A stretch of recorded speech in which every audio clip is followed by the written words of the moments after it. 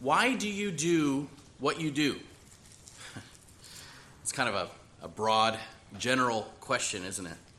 But everyone has various reasons for living the way that they live. When you get up in the morning, what is it that compels you to do the things you do that day? To be a good parent, to be a good employee, a good student. What is the driving force behind you wanting to live a good life at all? Now, maybe we don't consciously think like that every day. Every morning when our feet hit the ground, we're not necessarily reciting that thought aloud.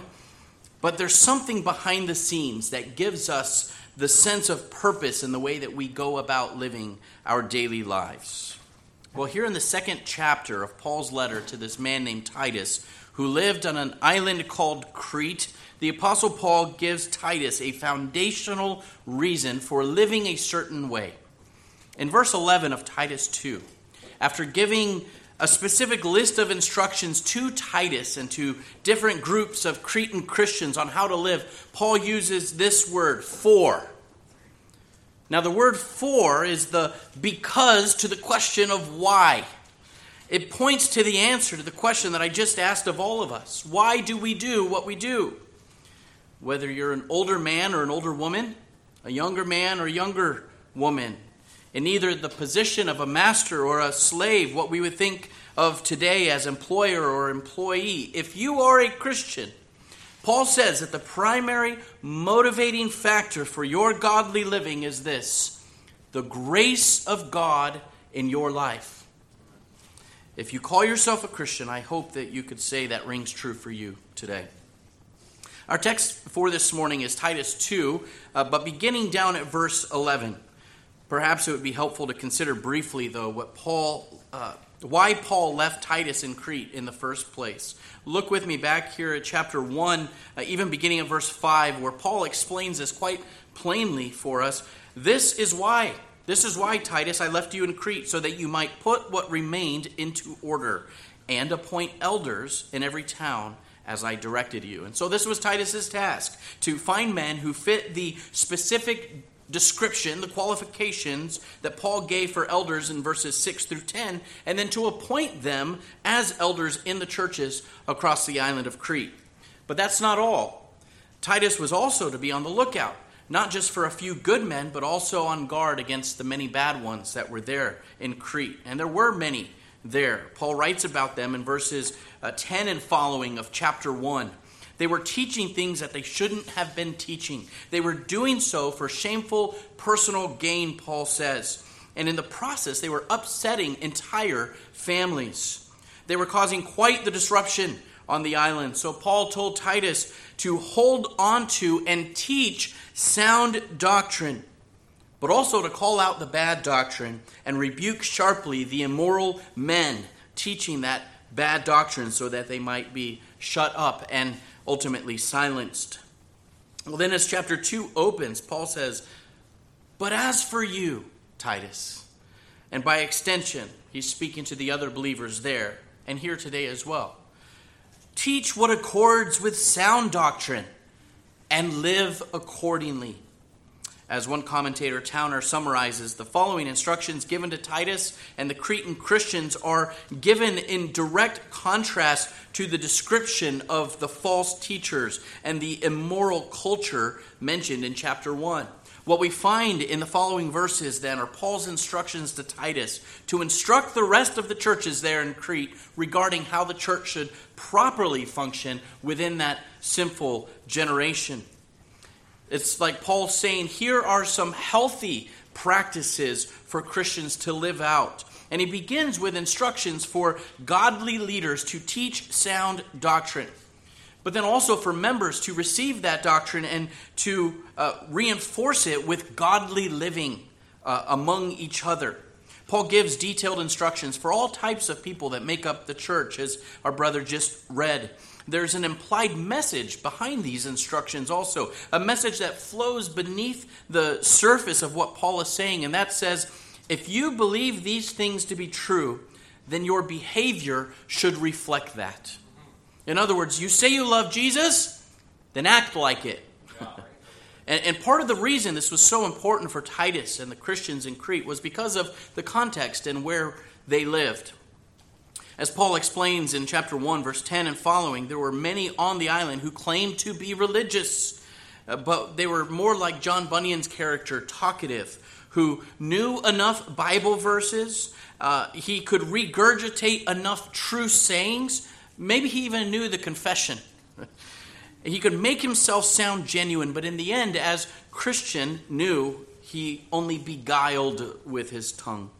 Christian had to warn his friend that while talkative sounded good, he was nothing more than a hypocrite, just like the Pharisees who preached but did not practice. So Paul here, he's emphasizing to the church there in Crete the necessity of not looking like the godless leaders or islanders around them, but to live out their true faith with true fruit.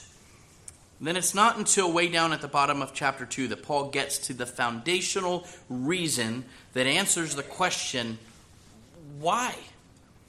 And this brings us to our text beginning at verse 11. And this morning I want us to notice three things from verses 11 through 14. First, the appearing of God's saving grace. The appearing of his saving grace. Secondly, the training of his sanctifying grace. And thirdly, the waiting for God's future glory. It's interesting to note here how Paul reverses the typical order of his writing. I don't know if you've noticed that, but in his other letters like Romans or Galatians or Ephesians, Paul begins with the heavy doctrine first. He kind of front loads the letter with the foundation for the practical imperatives that he would later mention. However, here in his letter to Titus, Paul kind of mixes it up for us. He reverses the order of the indicative, then imperative, and he begins with the exhortations to godly living before he gets to the real reason behind those exhortations. Notice verse 10 where Paul wants slaves to submit to their masters and show good faith, quote, so that in everything they may adorn the doctrine of God our Savior. And then Paul goes into the therefore. He says for or because. Here in reversed order, he gives the reason for the instruction that he's already laid out. And what is the reason? That Christians are to live this certain way? In simplest terms, because of God's grace. Our first point this morning is the appearing of God's grace. Verse 11 says, for the grace of God has appeared, bringing salvation for all people. As Christians, we talk a lot about grace, don't we? And for good reason. We read all about it in our Bibles. We sing about it and how amazing it is in our songs. We pray for it in our petitions. Some of us even name our churches after grace. And remember what grace is? It is God's unmerited favor towards sinners. It's a gift that none of us deserve, and yet it's given freely, without condition. Okay, but what does Paul mean when he says that the grace of God has appeared? I think the answer could be summed up in one word. It's that children's Sunday school answer. Jesus. The appearing of God's grace happened when the Son of God and God of grace himself took on flesh and came to this sin-cursed earth as a human child, as a son of man. Isn't that what John was saying in John 1:14? That the Word became flesh and dwelt among us, and we have seen his glory. The glory as the only Son from the Father, full of what? Full of grace and truth. Jesus is the physical embodiment, the visual, tangible expression of God's grace toward sinners. So in the incarnation of Christ, God made his appearance to man in the flesh. Colossians 1:15 tells us that he is the image of the invisible God. God made visible for us, condescending to us so that we can see and touch and feel. I mean, that statement alone, that Christ is the image of the invisible God, is somewhat mind-blowing, I think. How can that which is invisible and infinite, how couldn't that assume flesh and bones and possess bodily form and a bodily presence in time and space when God is other than, and still be fully divine. But our Bibles teach it, don't they? Our confession, too, speaks to this reality. In chapter 8, paragraph 2, it says that two whole, perfect, and distinct natures were inseparably joined together in one person without conversion, composition, or confusion. And if you want to know more about that, in chapter 8 of our confession, the preeminence of Christ will be the theme at our Building Tomorrow's Church conference in Gilbert next June. I had to throw that out there. We'll be exploring some of these, can we call them strange ideas about the two natures of our Lord there next June. But Colossians 1 goes on to say in verse 19 that in Christ the fullness of God was pleased to dwell. Again, mind-blowing. But this is precisely why he is called Emmanuel, because God is with us. He is very God of very God and was incarnate by the Holy Spirit of the Virgin Mary, as we confess in our creed. And only through the appearance of the incarnate Son of God, poor sinners like us can experience the love and mercy and saving grace of God that has appeared. In 2 Timothy 1, 9 and 10, Paul further explains that we're not saved by works, but by God's grace, which he says has been manifested through the appearing of our Savior, Jesus Christ. And that sounds similar to what we read here in Titus 2:11. And while we talk about the appearance of God's grace in one sense as synonymous with the incarnation and Christ coming to earth, in another sense, I hope that we can talk about it even in a more personal way.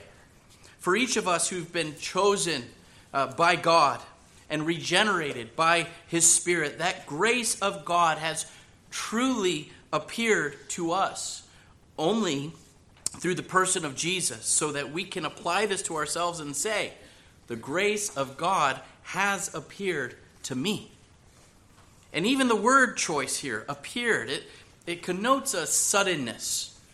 There's a suddenness to Christ's appearing, not only back then when he was born as a baby in Bethlehem, but also anytime grace appears to a sinner.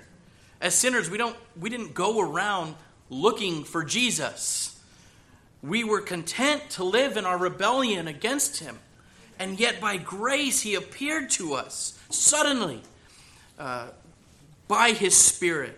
He's appeared to us, bringing salvation even when we weren't looking for it. And it wasn't just for you and for me that salvation has appeared through Christ, but we're told it was for all people. Clearly, by the context, Paul's referencing all of those different types of people that he spoke of in the previous verses. Paul is teaching that the grace of God does not discriminate between gender or age or ethnicity or social class or anything else. God's sovereign grace is freely gifted to whomever God wills. Revelation 5:9, Christ came to ransom people from every tribe and language and people and nation. Praise God. God's grace is for all people, and he sovereignly chooses to dispense it as he wills. And we see this in light of the context in Titus 2. Paul just concluded with a list of exhortations to all types of people. He's not just speaking to the men. He's not just speaking to the women, not just to the older or younger, the lay person, not just to the Jews, or not just to the free man. Paul was addressing all kinds of people here in the immediate context just above where we get to this grace appearing. And so, naturally, he references back to these all people because of that context. And what has the appearing of God's grace in the person of Jesus done for all the recipients of that divine grace? Well, down in verse 14, if you look there with me, Paul tells us that it's done two things. It has redeemed us from lawlessness, and it has purified us or set us apart as a people of God's own possession. Now listen to that language. Though through Jesus, we are redeemed, we're told. And that's the language of the Old Testament. If we go back to the earlier dealings of God with his people, the nation of Israel, that's how he speaks, that God redeemed his people from captivity. Listen to how he spoke to Moses in Exodus 6. I am the Lord, he says, and I will bring you out from under the burdens of the Egyptians, and I will deliver you from slavery to them. And listen, I will redeem you with an outstretched arm and with great acts of judgment. I will take you, he says, to be my people, and I will be your God. And you shall know that I am the Lord your God, who has brought you out from under the burdens of the Egyptians. And just as God worked through Moses then to lead his people out of bondage to slavery there in Egypt and eventually lead them to the promised land, so too God works through Jesus, who we're told is the greater Moses, to redeem all sinners from their spiritual captivity. Christ, we're told in Galatians 3:13, redeemed us from the curse of the law by becoming a curse for us. Our divine liberator, Jesus, delivered us from bondage to lawlessness, to iniquity. Paul's essentially saying that here in Titus 2:14, that God redeems from all lawlessness through the means of his Son, Jesus, who gave himself for this very purpose. In Colossians 1:13 and 14, we read that God rescued us from the domain of darkness and then transferred us to the kingdom of his beloved Son, in whom we have, there's this word again, redemption, the forgiveness of sins. And since Christ redeemed us from our captivity to lawlessness, we now belong to him. He has a claim upon us as a people who are his. Our salvation is all from him, and that we might live lives all for him. Having considered this appearing of God's saving grace, it brings us to see, secondly, the second action of God's grace in verse 12 of Titus 2, the training of God's sanctifying grace. We could say that God's grace is kind of that gift that keeps on giving, isn't it? It not only frees sinners from the power of reigning sin in their lives, but it continues to be given by God through his Spirit, so that even after we have been saved, we are further and further empowered, enlivened, fueled each day to live holy lives. I think we just confessed something like that this morning in our confession. Now, is there anyone here who would say, when offered more of God's grace, I think I'm good. To the brim, I've had enough. I'm full. No one says no to more of God's grace, just like no one says more to extra helpings of Mom's spaghetti or Amy's spaghetti. You take all that you can get when God is dispensing his grace. Truly, my friends, we're living in that space in between the appearing of God's grace and his second coming, his coming glory. And that's our life right there, between grace and glory.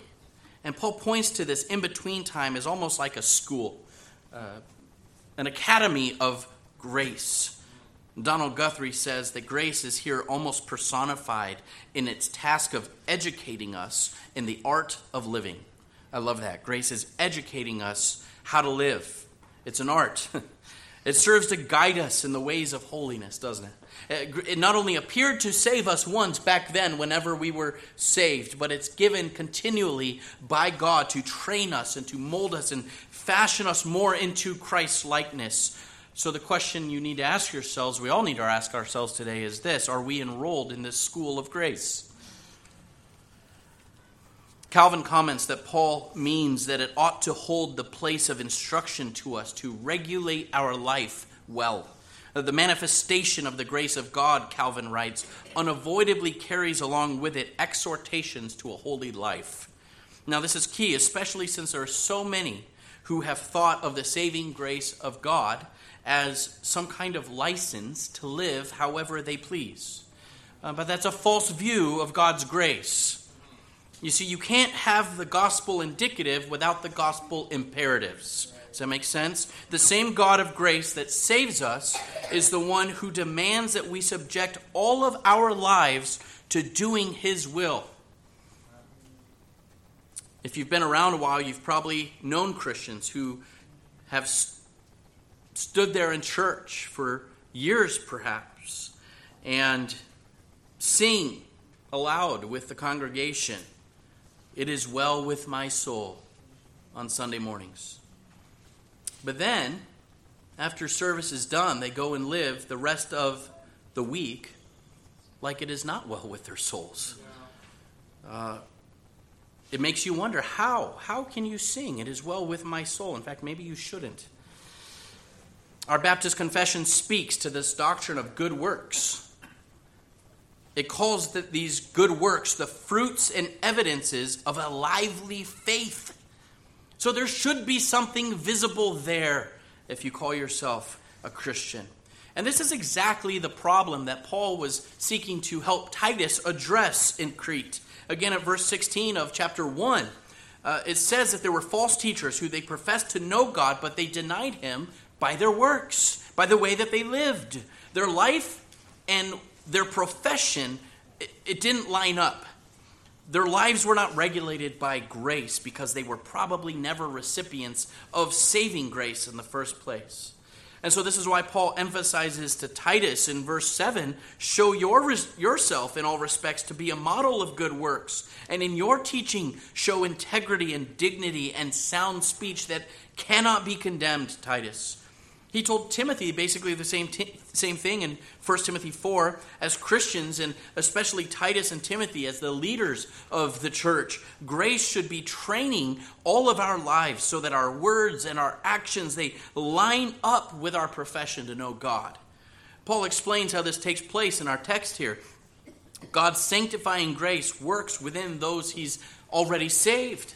It trains us to renounce the ungodliness and the worldly passions that exist within us and around us.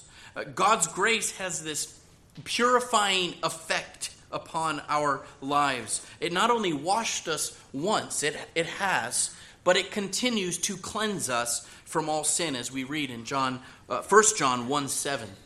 And so grace teaches us to just say no to ungodliness and those worldly pressures that push against us. We've all heard the phrase, "But for the grace of God, go I." There's some good theology there, isn't there? Apart from that sanctifying grace of God currently at work in a believer's life, who knows where we would end up? If you're a Christian, I hope that you can see and sense that training grace at work in your life. We see examples of it in Scripture. We can look back at the lives of Old Testament saints. Wasn't it God's grace that motivated, that sped the feet of Joseph as he fled from the temptation of sleeping with Potiphar's wicked wife? Wasn't it God's grace, his restraining grace, that held back David's hand from killing a sleeping King Saul with the spear when he had a chance? Wasn't it God's grace that kept Shadrach and Meshach and Abednego from bowing down to an idol when everyone else around them was? And isn't it that same grace of God still at work in his people's lives today that trains us to say no when tempted to sin? You see, God's grace, his sanctifying grace, it both keeps us from doing that which is wrong, and at the same time it enables us to do that which is right. Have you ever thought about that? Again, what motivates you to live the way you do? That's kind of our key question today, isn't it? What prompts you and provokes you to pursue holiness day in and day out? And for the believer, the answer should be the same for all of us every day. It is the grace of God. In fact, 1 Thessalonians 4:3 says that this is the will of God, your sanctification. He's willed it for all he has saved. Well, Paul gets more specific, and he names 3 effects here of the training grace of God in our lives. It causes us to be self-controlled, to be upright or just, and it trains us to be godly. That's the effects. These are the effects. As George Knight observes, these 3 adverbs line up nicely with one's relationship to himself first, self-control, to others, justice, and then to God, godliness. First, Paul mentions self-control. Here, the apostle places an emphasis, it seems, on this virtue. If you scroll up the page, you can see in the earlier part of chapter 2 that self-control is mentioned more than a couple times. He gives instructions for each people group in the church to be self-controlled. Why is that such a command here for Paul to give Titus to give to the people of Crete? Well, because it flies in direct contrast to the world around them and around us. This was true for those living there, but it's also true for us. How many of us were nodding along as we heard the word read from chapter 1 about the Cretans being referred to in well-known sayings as liars and beasts and evildoers and lazy gluttons? And Knight comments again, the excessive and uncontrollable appetites of the Cretans were widely known by the ancients. The people of Crete had a reputation for being barbaric in their behavior. In fact, being an island that Crete was, it became the home for many mercenaries and pirates who exercised, this is Knight again, quote, exercised no trace of self-control, gentleness, or uprightness, and who would do anything to turn a profit.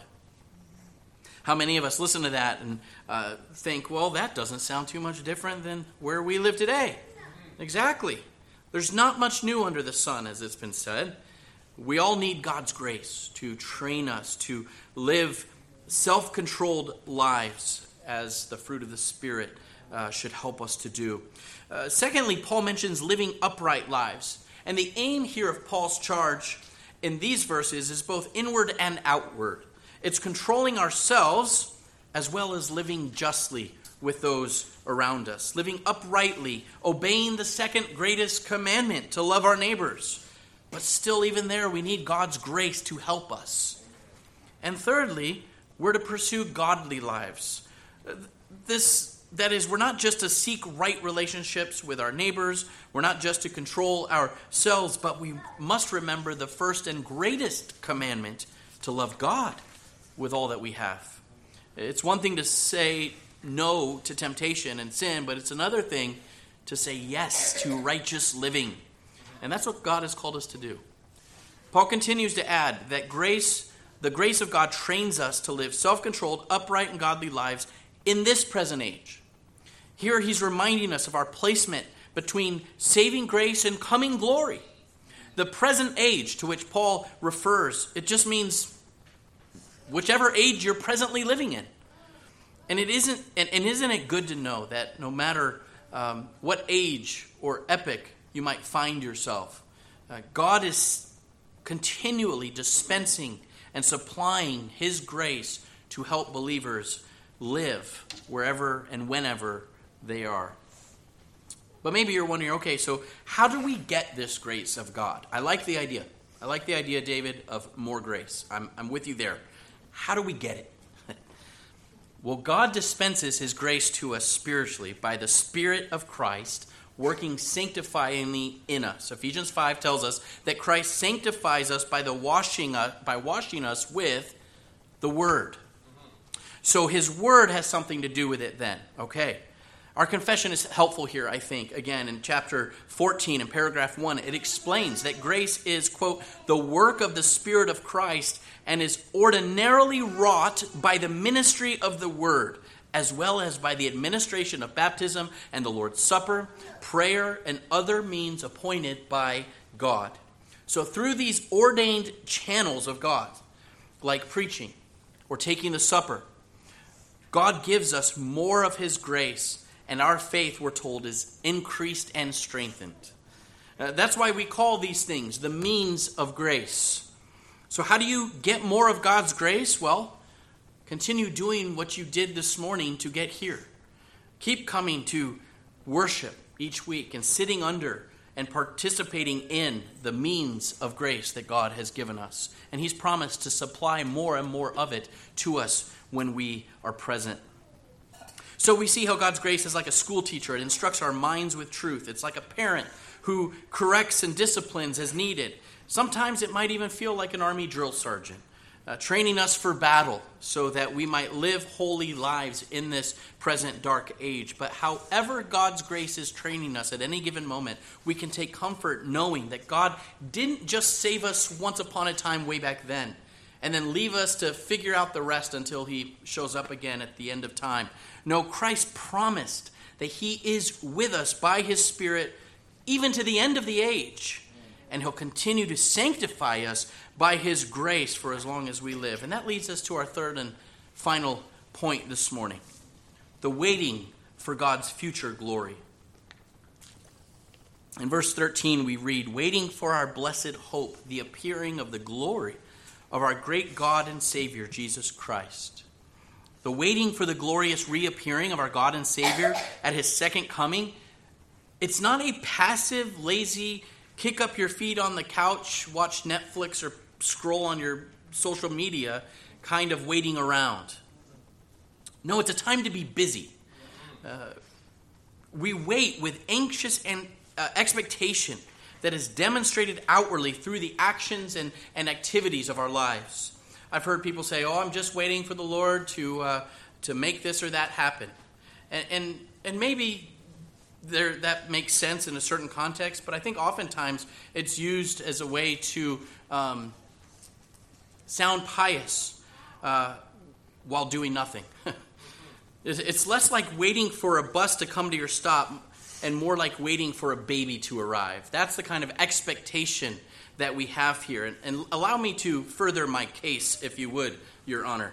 My wife and I right now are expecting our fourth child.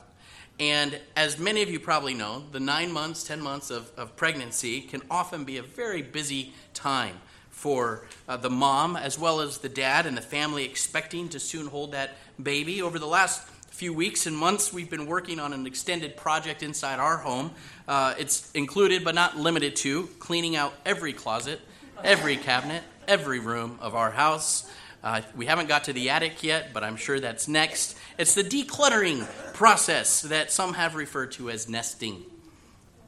We've only nested a few times now, but the clock is ticking. Our family dynamic will be changing once again soon. We know it's coming. We'll be adding someone new to our household and lots to do between now and then. Our house feels sometimes like a crazy, constant buzz of activity and mess right now, but it's because we are busy waiting. We are busy waiting. And we know that things won't remain the way they are for much longer. I hope that kind of begins to illustrate what Paul is trying to get across when he talks about waiting for the glory of Christ's return. The life of every individual believer who confesses, as we just did, that Christ will come again with glory to judge the living and the dead, they should be busy waiting. And I hope you believe that he is coming again. If you do, are you busy waiting for his second coming? In Matthew 25, we have the parable of the talents, and Jesus communicates there the importance of working while we wait. We're to use the gifts and the resources that he's given, both spiritually and otherwise, to not earn God's favor. That's impossible, right? But to do the things that he's called us to do, namely to be faithful with what he's given us. In fact, even right here in Titus 2:14, Paul reminds us that Christ came to take a people who are zealous for good works. I love that word zealous. That's a great word, isn't it? We're to be excited, enthusiastic, and full of zeal about our obedience to God. Jesus said in John 14:15, "If you love me, you will keep my commandments." So if we love Jesus, we should be active and wholeheartedly devoted to doing even the ordinary things of a disciple, whatever he's called us to do. And this isn't legalism. Let's be straight about that. This isn't legalism to say that we're to do certain things according to the gospel. It's an outworking of the gospel of grace in a person's life. Preaching from Titus 2, the Puritan Thomas Manton once said, "Christ died to improve piety, not to lessen it, but to raise it to the highest, to make us zealous of good works, that we might be carried on to heaven with full sails." And I don't know about you, but I want to cruise into heaven with my sails full of the grace of God and busy at work for him. My friends, this present world has an expiration date, and I think it's coming sooner rather than later. Christ will return, just as this text shows us. And make no mistake, There's a warning implied here. The Lord's second coming will be very different than his first. In his first appearing, Jesus' glory was veiled, wasn't it, by flesh. And he brought grace as a lowly servant who suffered and died for sinners. But in his next appearance, our Lord's divine majesty will be on full display. It will in no way be hidden, but brightly visible to all creation. And there will be no mistaking it when that day arrives. When Christ appears again, he will no longer be dispensing God's grace. When the glory comes, the grace will have ended. This means that anyone who has not already known the God of all grace will only know the God of all glory. And that is the God who is completely glorified in his eternal power and justice and holiness and wrath towards sin. So for those who do not bow the knee to Christ and receive his grace by faith now, they are only delaying a dreadful judgment. What about you? Does that second coming of Christ in glory, does it excite you and make you zealous toward good deeds as you await your blessed hope? Or does it frighten you? Does it terrify you knowing that on that day there will be nowhere left to hide, as he who is the light of the world will return in absolute splendor, and the glory of his holy radiance will shine right through all of us, showing us who we are or whose we are? When that day comes, the time for grace will be no more. If you have not put your faith in Christ, who is both God and Savior, I exhort you today, I plead with you not to wait one more moment. But for those of us who are believers already by grace, we await what Paul calls a blessed hope in Christ's second appearing. As pilgrims, we plod our way through this life, and we might have many hopes and dreams and good goals and desires that arise both for ourselves and for others, but none of them are certain or blessed in the way that the second appearing of Christ is for us. When Scripture talks about our eternal hope, it's something that is rooted in the very unchanging nature of God. As Paul opens his letter to Titus, he mentions this in chapter 1, verse 2. He says, this hope of eternal life which God, who never lies, promised before the ages began. So this hope of heaven isn't just a pipe dream or an item on our wish list. No, God has promised this hope to us. Therefore, we can rest secure knowing it is true. Not only is the second appearing of Christ a future certainty, but it's a happy one. It's called a blessed hope by Paul. And what could be more blessed than for the one who's been bought already with that price, who has had their ransom paid, who has been fully redeemed, to then be invited into the glory of the one who has done all those things for them freely by grace. And maybe there are some of you today who have walked with our Lord for a long time. And perhaps after all these years of training in grace and being taught by the educating nature of sanctifying grace, there might be a part of you that feels a little tired. Part of you, though, is still giddy when you think about what's still to come. You feel that? Sometimes in the last few months of high school, teachers would warn their 12th graders, their senior students, about this thing called senioritis. It's that excitement that accompanies that thought of finally being done with high school and moving on to what's next. And I tend to think that all Christians should live with at least a little senioritis. I think we should redeem that word as Christians. We know that our graduation is coming. In fact, we're assured of that happy thought, that blessed hope of the glorious appearing of Christ. Well, as we close, it was Manton who once wrote that true grace is a fire that warms and inflames our affections. Have you experienced that divine grace that ignites your heart and causes it to glow so that others can see it and glorify the God who saved you? For those who know true grace, how warm is your heart to the things of God? Are you zealous for good works as a grateful response to the redemption and purification which Christ has given to you by grace. And today I hope we consider that gospel of grace again, and our hearts be warmed to praise. Let's end where we began this morning. Why do we do what we do? Because the grace of God has appeared to us, and it continues to train us. And it points us with happy hope to the someday second appearing of our great God and Savior, Jesus Christ, preserving us in him until then. And I hope that each of us can say amen to that today, because we have experienced this grace of God. Let's pray.